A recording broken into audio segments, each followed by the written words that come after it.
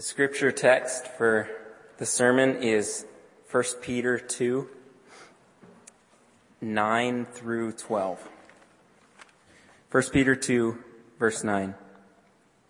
But you are a chosen race, a royal priesthood, a holy nation, a people for his own possession, that you may proclaim the excellencies of him who called you out of darkness into his marvelous light.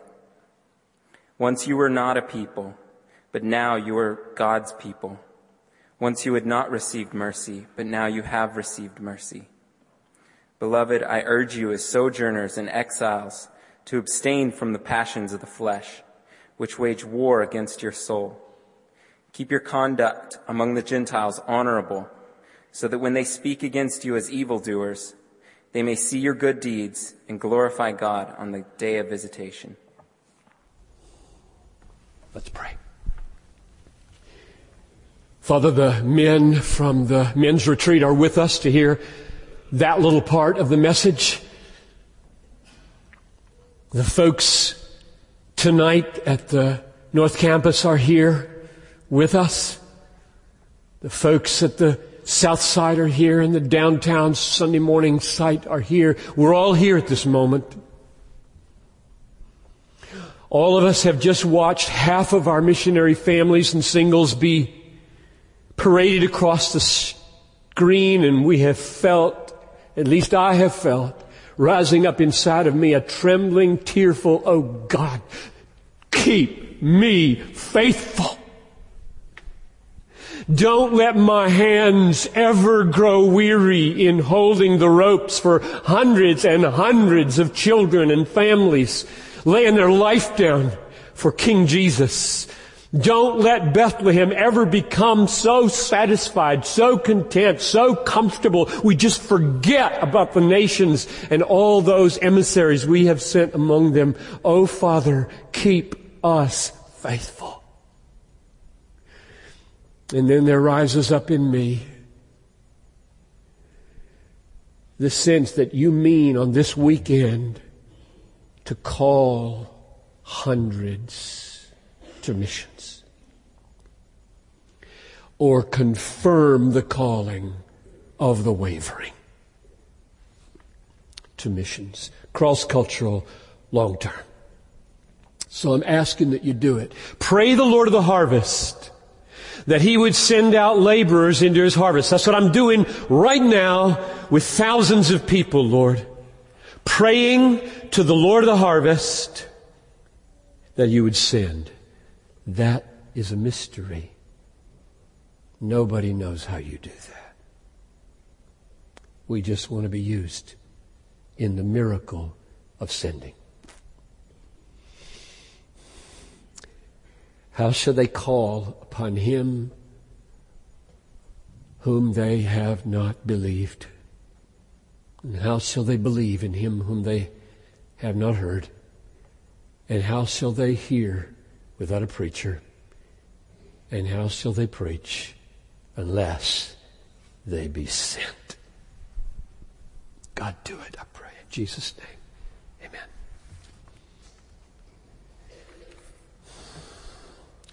This message was originally conceived in missions focus as a response to the prosperity gospel,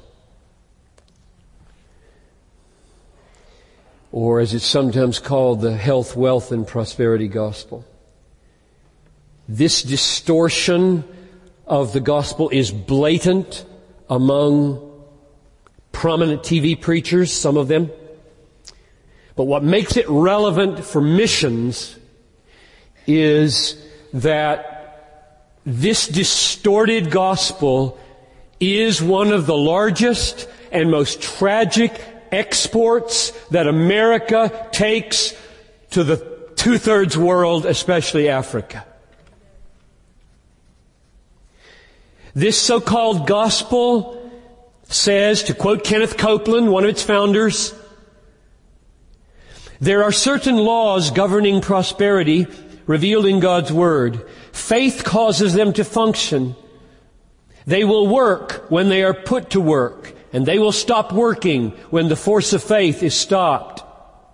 What is so sadly obvious and prominent is that material prosperity is what is meant, not spiritual prosperity learned through hardship. One of the more contemporary representatives of this movement simply says, quote, God desires us to become wealthy for Him. Now, there is so much to say in response to this alternative mission, this alternative gospel, which is no gospel. However, as I've prepared and thought about this, it has seemed to me that that response to that is receding into the background of what I have to say. And coming to the foreground is a positive, forthright, biblical encouragement for you to give your life to true biblical missions. And I will leave the criticism for a little bit later in the message and then for some perhaps online writings, the blog maybe. At the heart of true biblical missions is the willingness to die to the cravings exploited by prosperity preachers. Hear that? At the heart of true biblical missions is the readiness, willingness to die to the cravings exploited by prosperity preachers. At the heart of true biblical missions is an eagerness to live simply and give lavishly.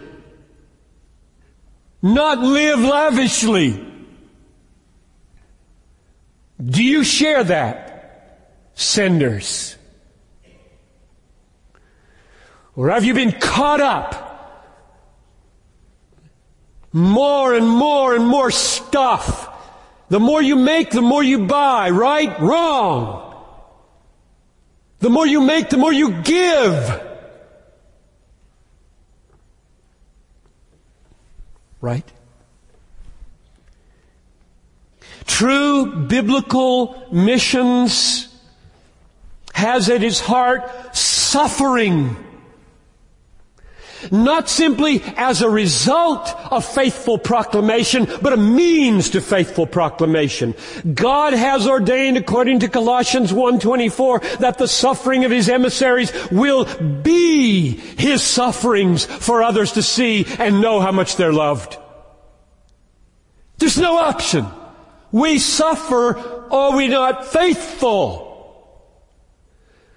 That's the calling. Take up your cross. Follow me. It's a Calvary road. Through many afflictions we must enter the kingdom. If you live a godly life in Christ Jesus, you will be persecuted. If they call the master of the house Beelzebul, what will they call his servants? There is no option. We don't preach comfort. We preach not prosperity. When Jesus calls a man, He bids him come and die. It's extremely hard to be a Christian in America, let alone be a missionary who leaves America. 1 Peter chapter 2 verse 9 has a surprise in it for us. Cross-cultural, global missions stands out in a surprising way from verse 9 of 1 Peter chapter 2. Let me read it for you, and we'll work our way to the surprise. You are a chosen race. Now he's talking to those who have put their faith in Christ. You are a chosen race, a royal priesthood, a holy nation, a people for God's own possession, that you may proclaim the excellencies of Him who called you out of darkness into His marvelous light. Now you may say, I would say if I were you, not having thought what I've thought, what's surprising about that? It's pretty obviously relevant for missions. Last clause, that you may proclaim the excellencies of Him who called you out of darkness into His marvelous light. That's what missionaries do, isn't it? Nothing surprising there. What do you mean there's a surprise in this verse? Well, yes, but that's what all of us do. This is not a definition of missions. This is a definition of Christianity. We haven't defined missions yet. This is about you. Every one of you who believes in Jesus have been called out of darkness into light that you may tell about the excellencies of the one who called you. That's Christianity. That's not missions. So we haven't seen it yet.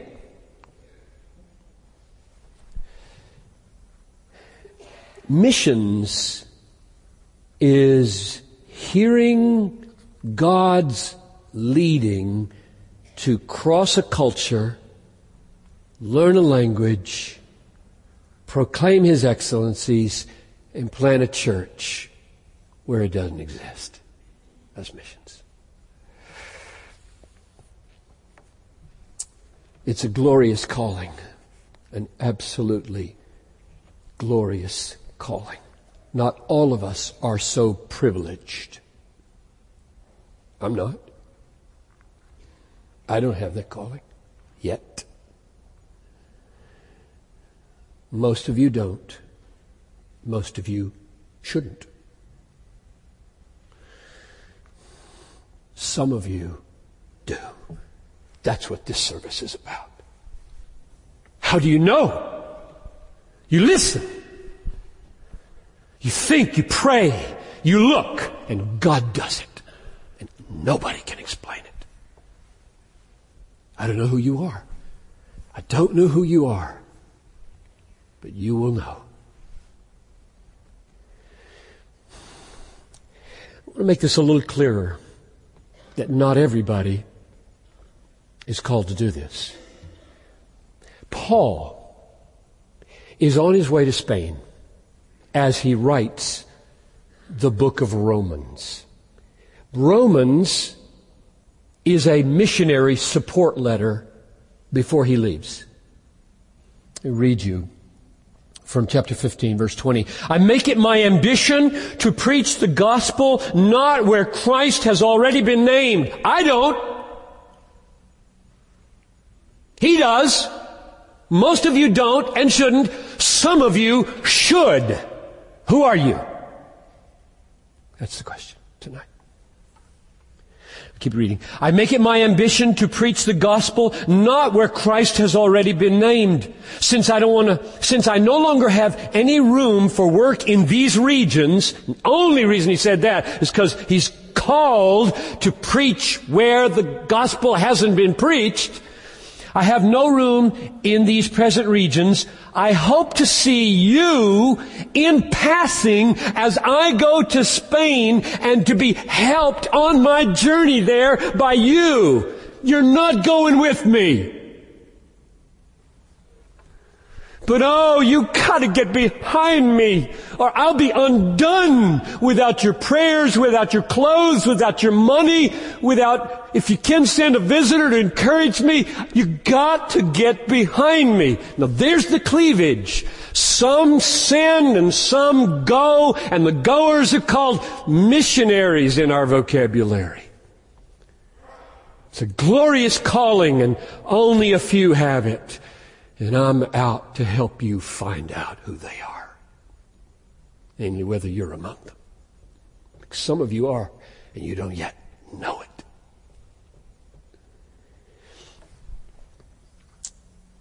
That's the arrangement. Some send, some go. It's always been that way. It'll always be that way till Jesus comes. And God has a way of making known to His missionaries who you are. Who you are. It's amazing to watch it happen. I've been here 28 years. It's amazing to watch it happen. Nobody can explain this. Nobody can explain this call to missions. You can't quantify it. You can't control it. You can't manipulate it. I can't make it happen. Nobody's got a handle on this but God Almighty. I've watched it happen. It's absolutely magnificent to watch it happen. A businessman, a worker in Foot Locker, and the tree starts to get moving. The wife starts to feel the moving too. Mission focus after mission focus. It gets looser until it's done. And they've been out for 15 years. I'm talking about the Deckers. I could send you, I won't name these, might be a little bit, I could send you to two families that I can think of right now who can point to the pew and the date where they crossed the line. And they were business people. And now they're in hard places, laying their lives down. Nobody can explain this. And I don't want those of you who stay in sin to feel like you've been cheated, although I'm tempted to feel that way myself at times. In fact, just say this again, always say this every year, I don't know if I'm going to be here forever. Meaning behind this pulpit while I live. I know I won't be here forever. But I mean, while I live, I don't know if I'm standing here, because I say to God while I'm singing down there, all of you singing, I'm saying, God, anything, do anything to keep me faithful. Don't let me ever miss your leading. Please, God, don't let me get so comfortable in this role that I can't hear you're finishing in another place. God, help me. You pray that way? Oh, I hope you do. I hope every single Christian in this church says, God, anywhere, anytime, I will follow. Don't let me miss it. Do whatever you have to do to get my attention. I don't care. Chop an arm off. I mean it. I'm going to be in heaven in just a few years. I'm going to give an account for my life. Just a few years. I'll see Him. What? The only thing that matters is, did I follow faithfully? Or did I just hold on to comforts and securities and power and influence and blah, blah, blah, to hell with it all? Come on, Lord, break in. Do what you have to do to this sinner man. The wind blows where it wills. Nobody can figure this out. It's blowing in these rooms. It's blowing in these rooms right now. God does it. The rest of us have our work to do. Do we not? And knowing that many are called and depend on us will change everything. A lot of lifestyles are going to change. Read the Desiring God blog tomorrow morning, please. It's already posted to go up at 6 o'clock tomorrow morning. And I wrote this sentence, which came out of a prayer meeting on Friday. Ed was there, heard the sentence. The worst of times, the worst of all times, is the best of all times for missions. And I'm thinking the financial crisis mainly. The worst of all times is the best of all times for missions. Read the blog and find out why I believe that was from God. Now, we haven't gotten to the surprise yet. I said verse 9 of 1 Peter 2 has a surprising way to show us cross-cultural missions. Let's look at the surprise. The surprise emerges when you take 1 Peter 2:9 and you put it beside Revelation 5:9 and 10. Because the parallels are striking. And Revelation 5:9 sheds a light back on 1 Peter 2:9 that changes everything. Okay? So you can put your finger in both of those if you'd like. 1 Peter 2:9 and Revelation 5:9, I'll read them back to back. 1 Peter 2:9, just the first half of the verse. You, that is you who trust Christ, are a chosen race, a royal priesthood, a holy nation, a people for His own possession. Got that? Revelation 5:9 and 10. This is a glimpse into heaven after this age is over, after the Great Commission is finished. And they sang a new song saying, worthy are you, this is the Lamb of God, worthy are you, O Lamb of God who was slain, to take the scroll and to open its seals, for you were slain, and by your blood, this is what happened when He died. This is why He died. By your blood, you ransomed people for God from every tribe and language and people and nation, and you have made them a kingdom and priests to our God, and they shall reign on earth. Now notice, nation in 1 Peter 2:9 links with nation, every nation in Revelation 5:9. People in 1 Peter 2:9 links with people in Revelation 5:9. Priesthood in 1 Peter 2:9 links with priests in Revelation 5:10. And royal priesthood, royal in 1 Peter 2:9 links with kingdom and reign in Revelation 5:10. In other words, in both of these texts, God has made for Himself a royal, kingly, reigning priesthood. It's called a royal priesthood in 2:9, and in Revelation 5:10, it's called, you have made them a kingdom and priests to our God, and they shall reign as kingly priests on the earth. So, Revelation 5:9 makes something crystal clear that 1 Peter 2:9 only hinted at. This kingdom of priests, this royal priesthood, will be made up of persons from every tribe and language and people and nation. You see that in verse 9? You bought these, they will be brought. And when they're brought, they're going to make a priesthood, kingly priesthood, a royal priesthood, reigning priesthood, just like 1 Peter 2:9 says. So, when 1 Peter 2:9 says, you're a chosen race, a royal priesthood, a holy nation, a people for His own possession, one race, one nation, one people, one priesthood, it means that new race is made up of every race. And that new people, one people, is made up of every people. And that new nation, one nation, holy, is made up of every nation. And that one royal priesthood that'll reign with Jesus, have personal access to God, sit on the throne with God, will be made up of converts from every religion and priesthood on the face of the earth. Jesus is not a tribal deity.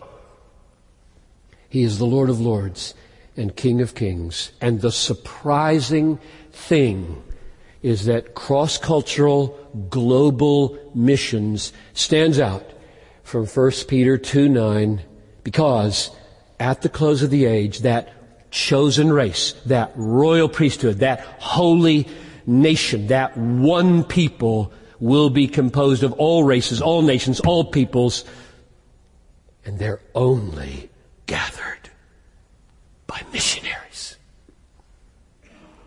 Meaning the church doesn't exist in a people group until there's a missionary. There is no other way it happens. None.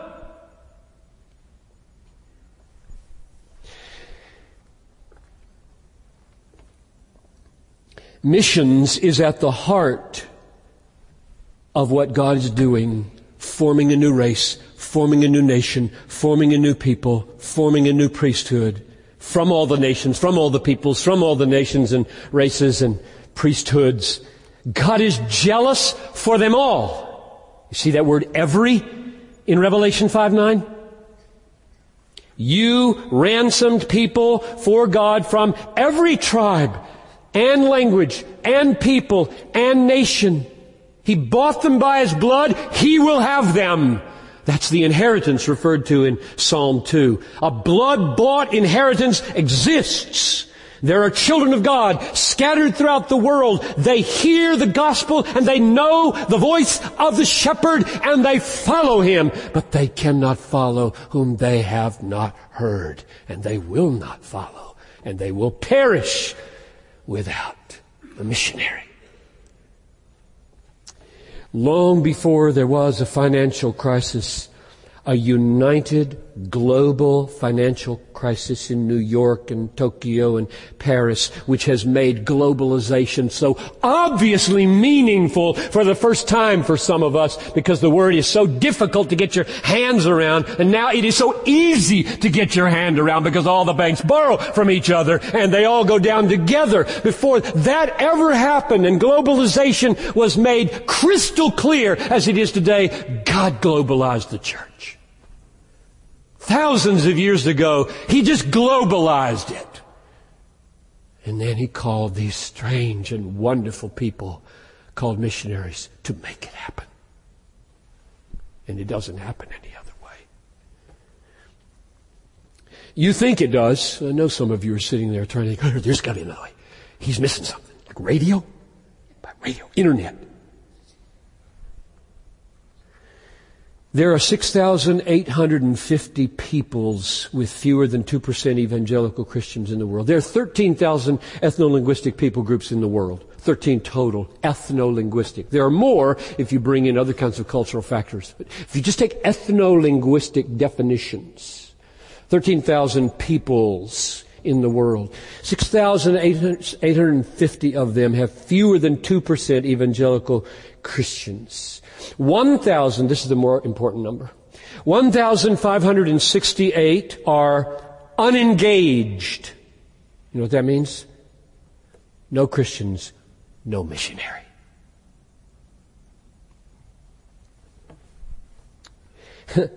If you've bought into the weird notion, we don't need to send anymore, just let local people do the evangelism. There aren't any local people.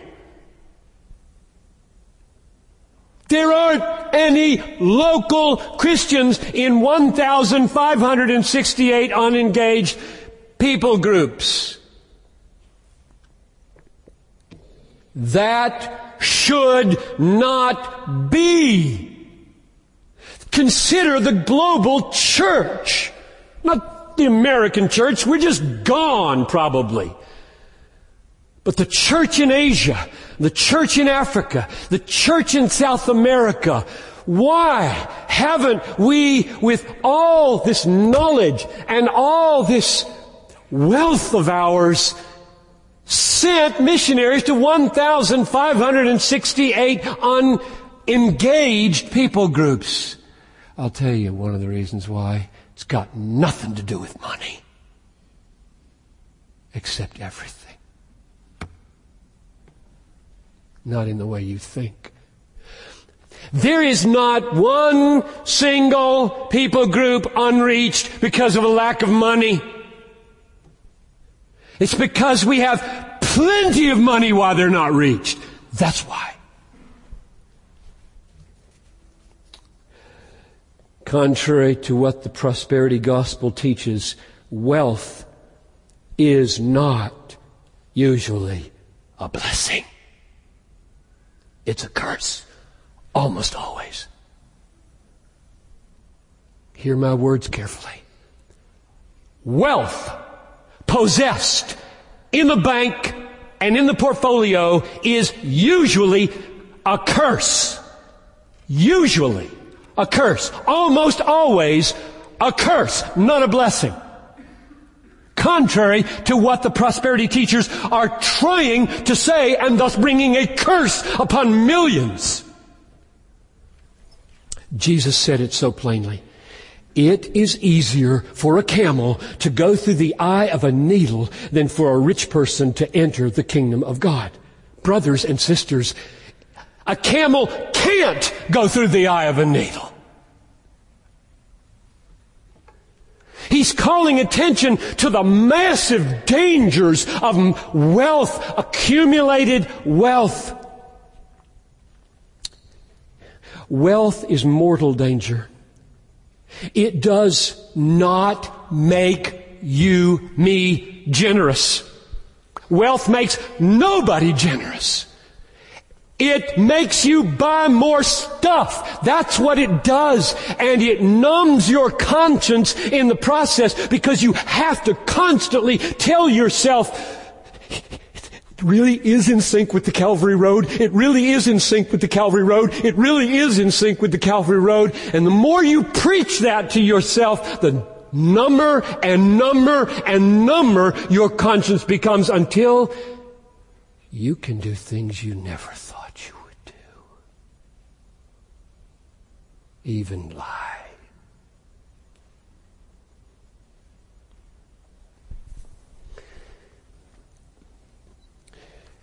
Listen, this is a word from God through Paul in 1 Timothy 6.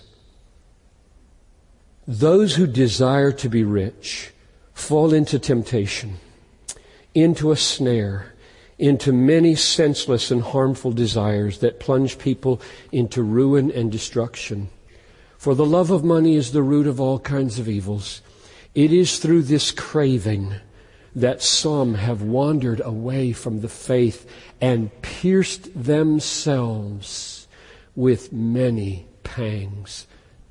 And if you're alert, they pierce thousands of others with them. Those who desire to be rich are suicidal. The reason we're not in 1,568 unengaged people groups is not that we don't have enough money. It's that we have too much. And it's all stored up for ourselves. And it's killing us. Not the church. Of course we got bills to pay. It's not the issue. It's spiritual issues. It's killing us. It's killing our hearts. It's killing our consciences. It's killing our kids.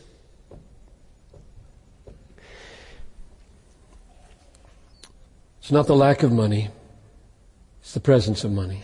It's because we have so much. The comforts of the West have made us soft, cautious, fearful, indulgent, self-protecting, instead of tough, risk-taking, bold, self-controlled, self-sacrificing.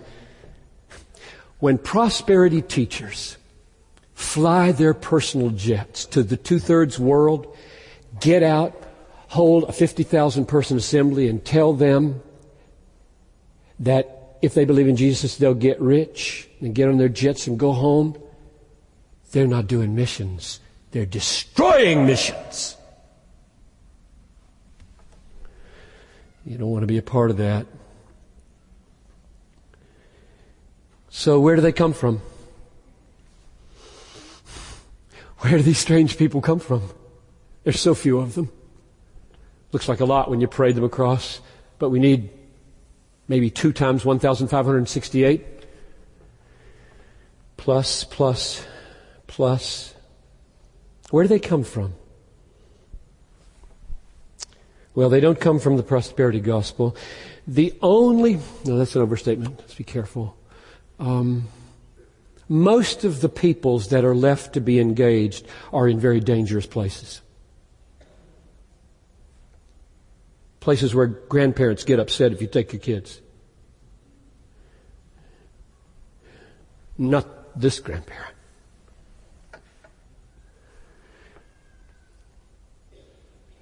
Those with the mindset of the prosperity gospel will never go there and stay and die. There's only one kind of people that are going to go there. Those with the mind of Christ, who came into the world not to be served, but to serve and to give his life a ransom for many. And then turned around and said to these ordinary folks, fishermen by and large, as the Father has sent me, so send I you. We're not called to get rich. I send you out as sheep in the midst of wolves. That's the sending. More so today than ever. And it's always been that way. So where do they come from? This is not natural. We have dozens of these folks serving in places there is no explanation for their being there. None. They're just crazy. Unless they have been called out of darkness into a marvelous light. And they see darkness everywhere. And they want to go. Just shine for a while. Shine for a while. For Jesus and His glory and their salvation. Well, where do they come from? The answer is really here in verse 9, isn't it? You are chosen that you may proclaim the excellencies of Him who called you out of darkness into His marvelous light.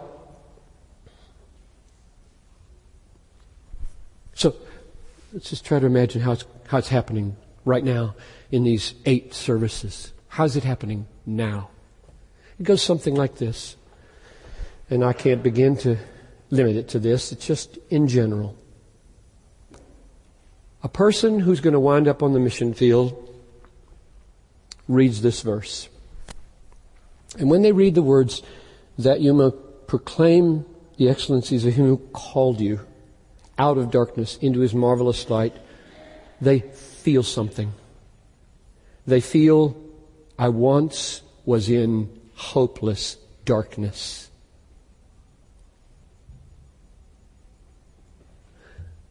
They feel and they know that God sovereignly, irresistibly, supernaturally, like He did for Lazarus, called them out of that darkness into a light, eternal life.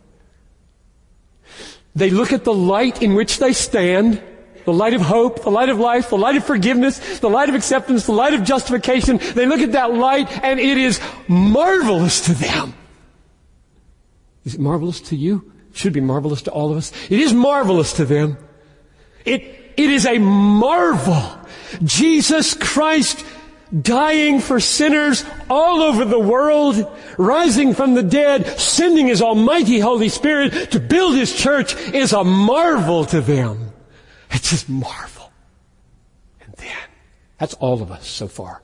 And then they hear about the nations. They read, they're in a small group, they're in a service, they hear about the nations somehow. And something happens. It all goes.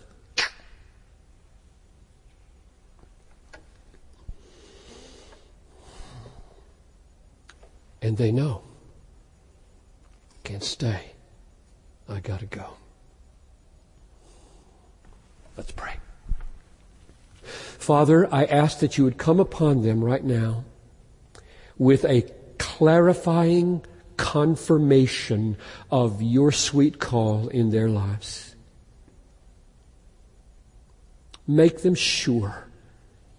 And then bring over the next weeks and days, maybe years, more clarity about the time and the place and the form of ministry.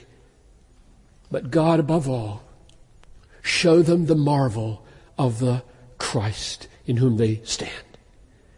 So that wherever they are with us, they might declare His excellencies in word and deed. This in Jesus' name, amen.